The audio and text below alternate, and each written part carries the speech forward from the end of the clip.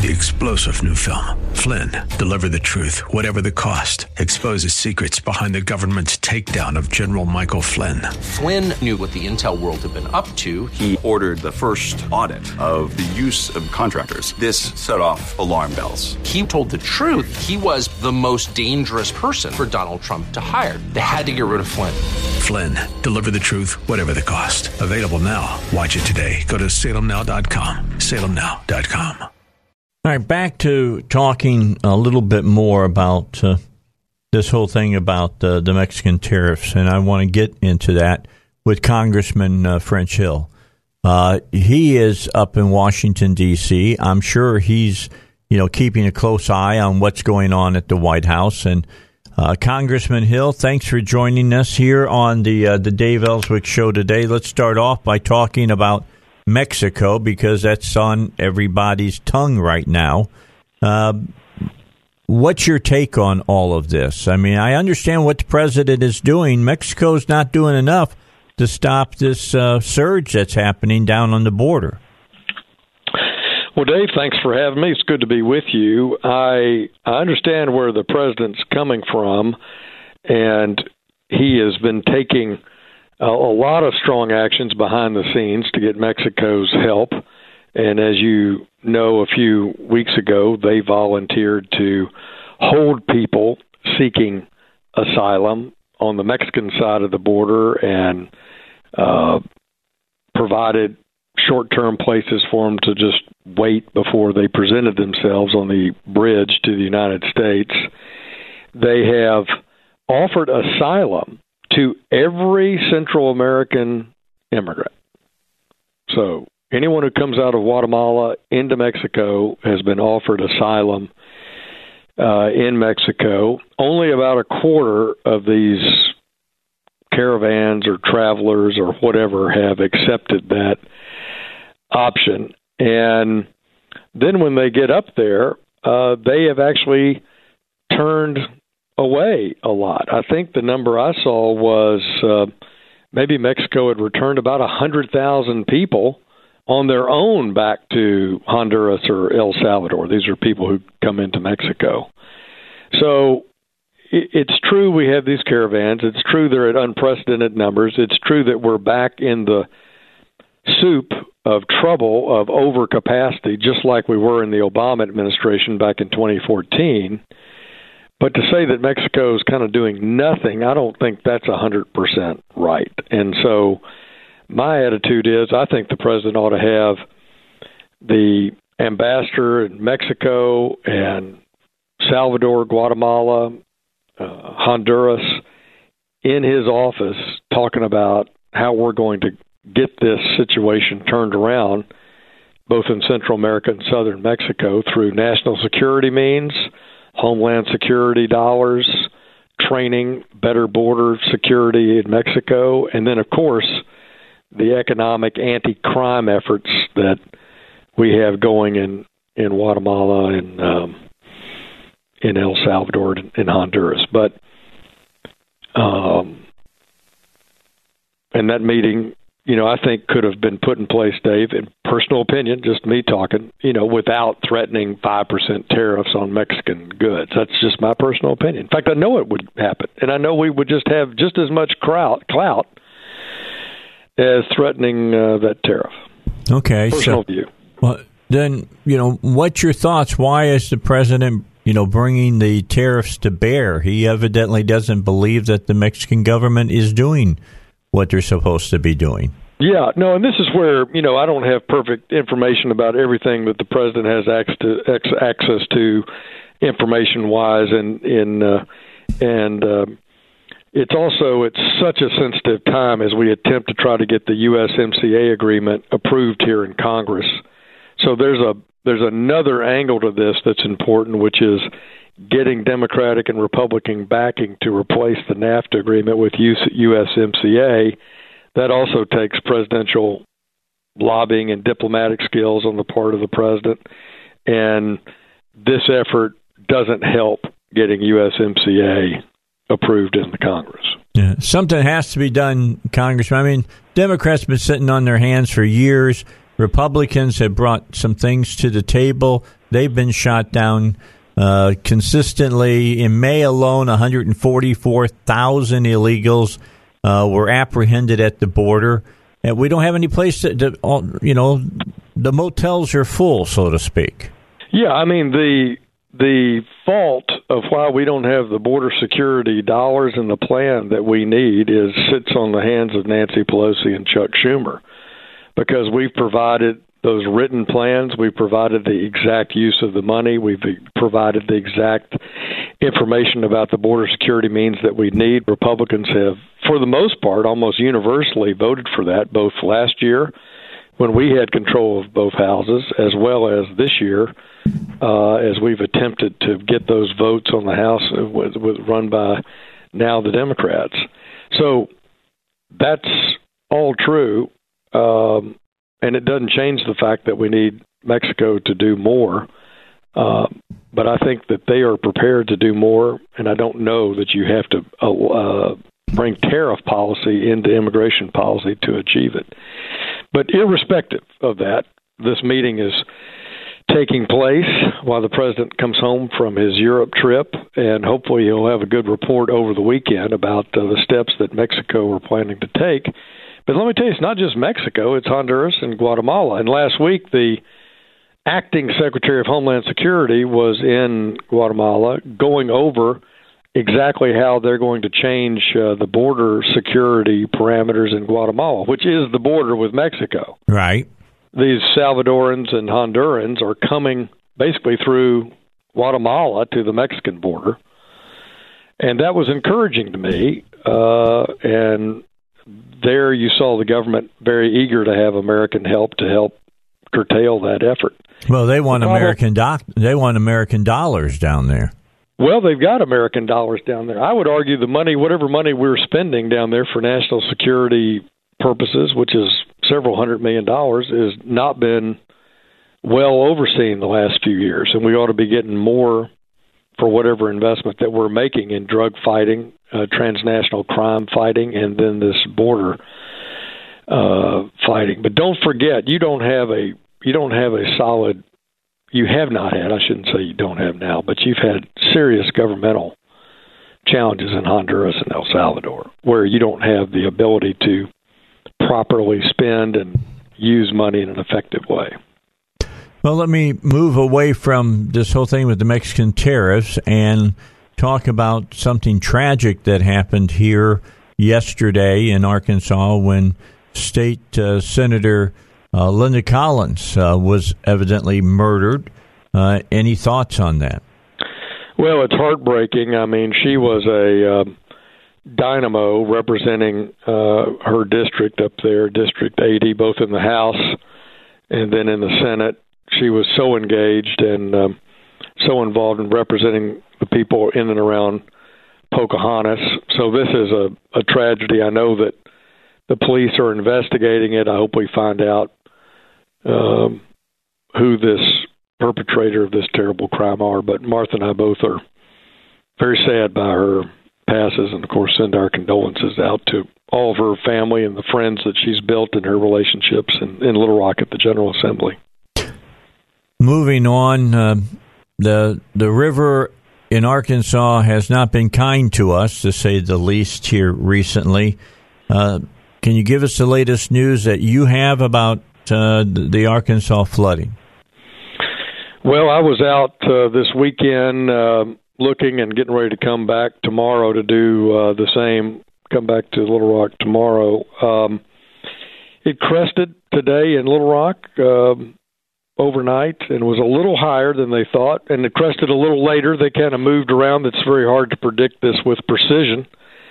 But I tell you, I think the response has been amazing considering the catastrophic level. I was with the Red Cross, and they were fully set up, and I saw community citizen after community citizen band together and fill sandbags and protect other people's property, and it was pretty inspirational.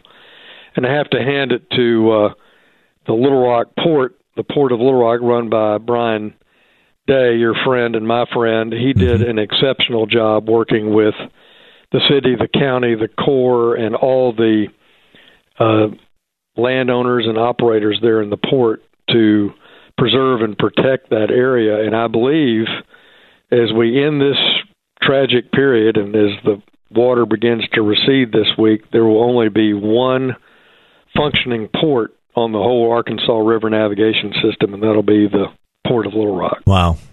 From Muskogee, from Tulsa, all of them were inundated, and many suffered serious destruction. And so I want to thank the hardworking employees and everybody who pulled together to try to do that. But Dave, we ought to tip our hat, too, to our forefathers, back in the 1960s when the plan for that port was designed by Fred Brown and other citizens back in the 60s, and then Paul Latour's management of it.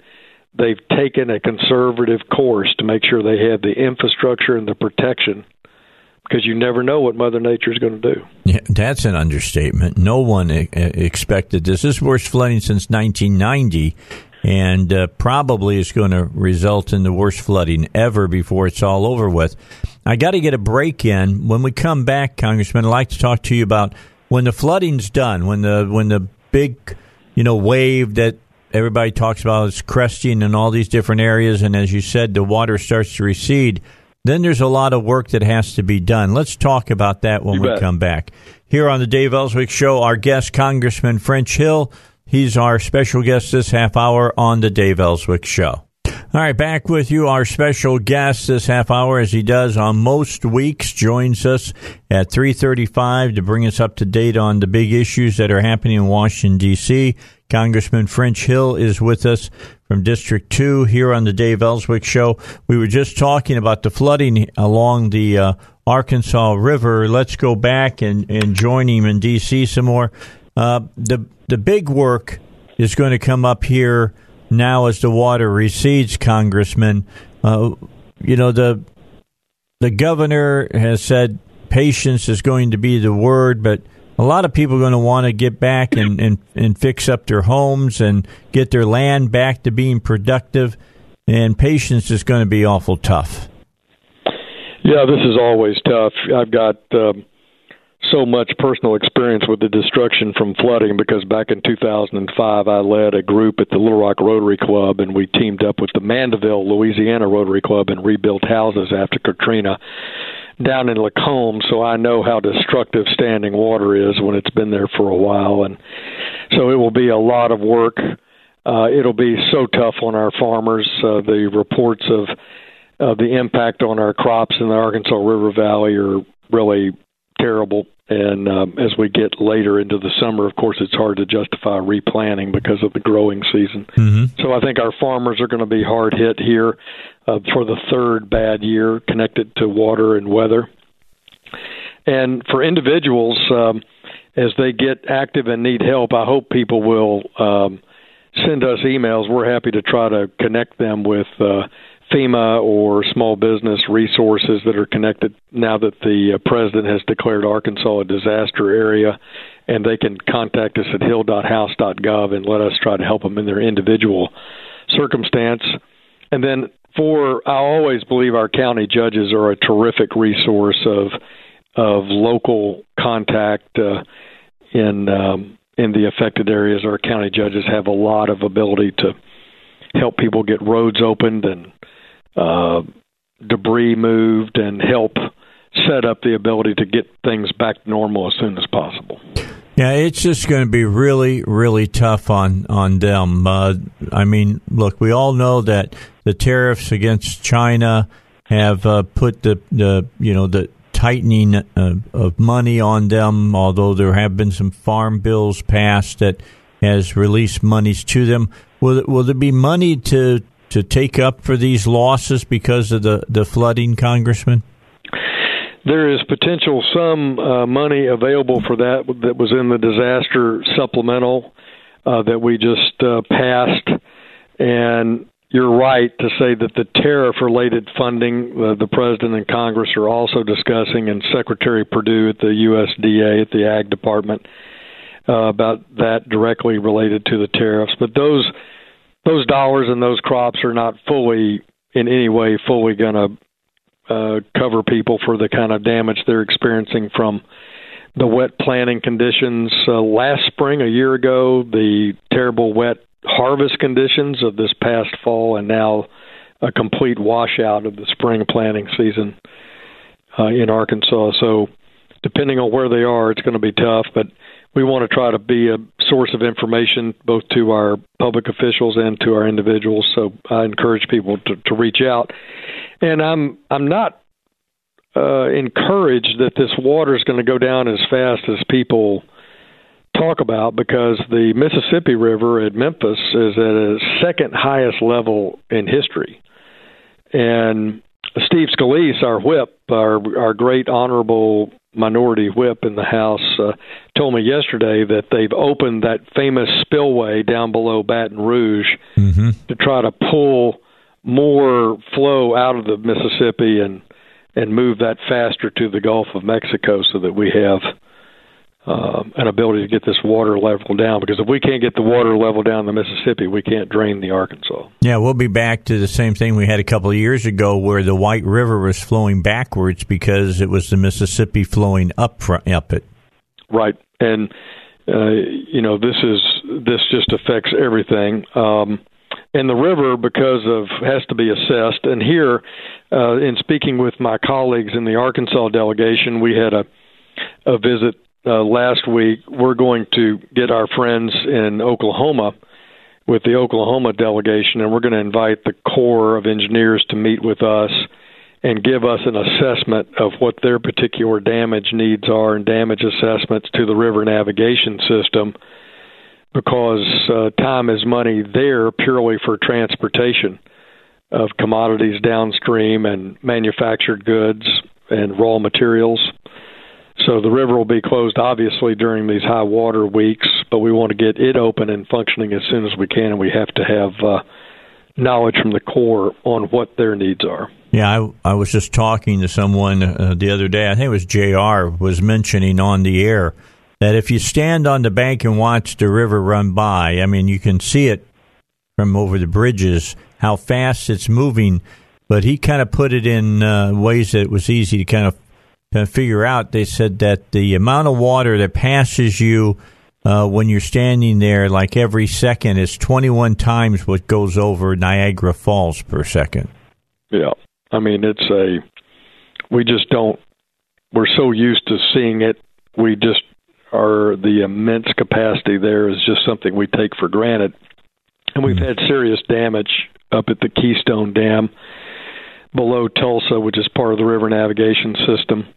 That whole water level is going to have to be coffered, that dam, and locked, closed, and repaired. And that's going to put, as I say, more pressure on both releasing water in order to release pressure there, as well as maintenance to get the river system back up and functioning all the way up to Tulsa. Congressman, I got you for maybe 2 more minutes. Let me just ask a question I didn't talk to Steve about, and that is tomorrow, 75th anniversary of D-Day. We're going to spend the 3 o'clock hour remembering D-Day and the great sacrifices made by our country and by our American fighting men. You have any thoughts on that? Man, I've thought about it all day. This morning at 8 o'clock, I was with the American Legion, including people from Post 1 in Little Rock here, doing a scholarship presentation to some fine young people who are getting college scholarships from the American Legion.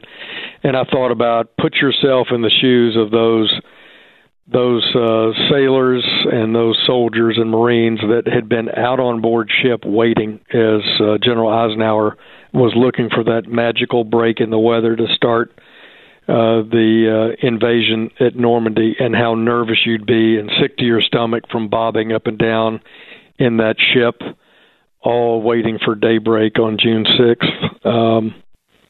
Just think of that. And so many I think of the young people there at that stage in the war, because of the toll.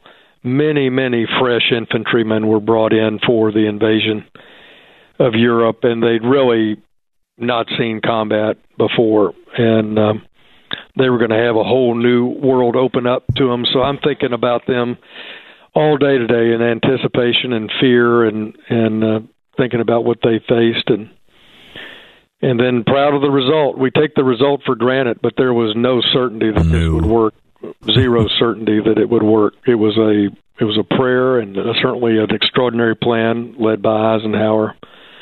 But now we look back on the celebration of it. But all you have to do is look at the opening scenes of Saving Private Ryan, and that will tell you what it was like for those young people. Yeah, sober you up real fast. I agree with that. Congressman, we're out of time. Thank you for your time here on the Dave Ellswick Show. We look forward to talking to you next week. Thank you, Dave. All the best. Bye-bye now. Care. See you. All right, Congressman French Hill here on the Dave Ellswick Show. News is next.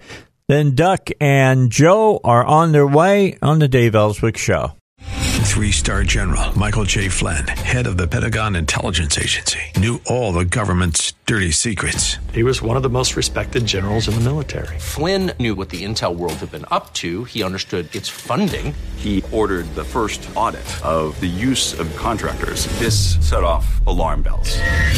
The explosive new documentary, Flynn, Deliver the Truth, Whatever the Cost, uncovers the facts behind this scandal. Flynn told the truth. He was the most dangerous person for Donald Trump to hire. I find out the worst enemy that I'm going to face in my life is right here in America. They took my assessment and they wanted me to change it. And I was like, I'm not changing it. They had to get rid of Flynn.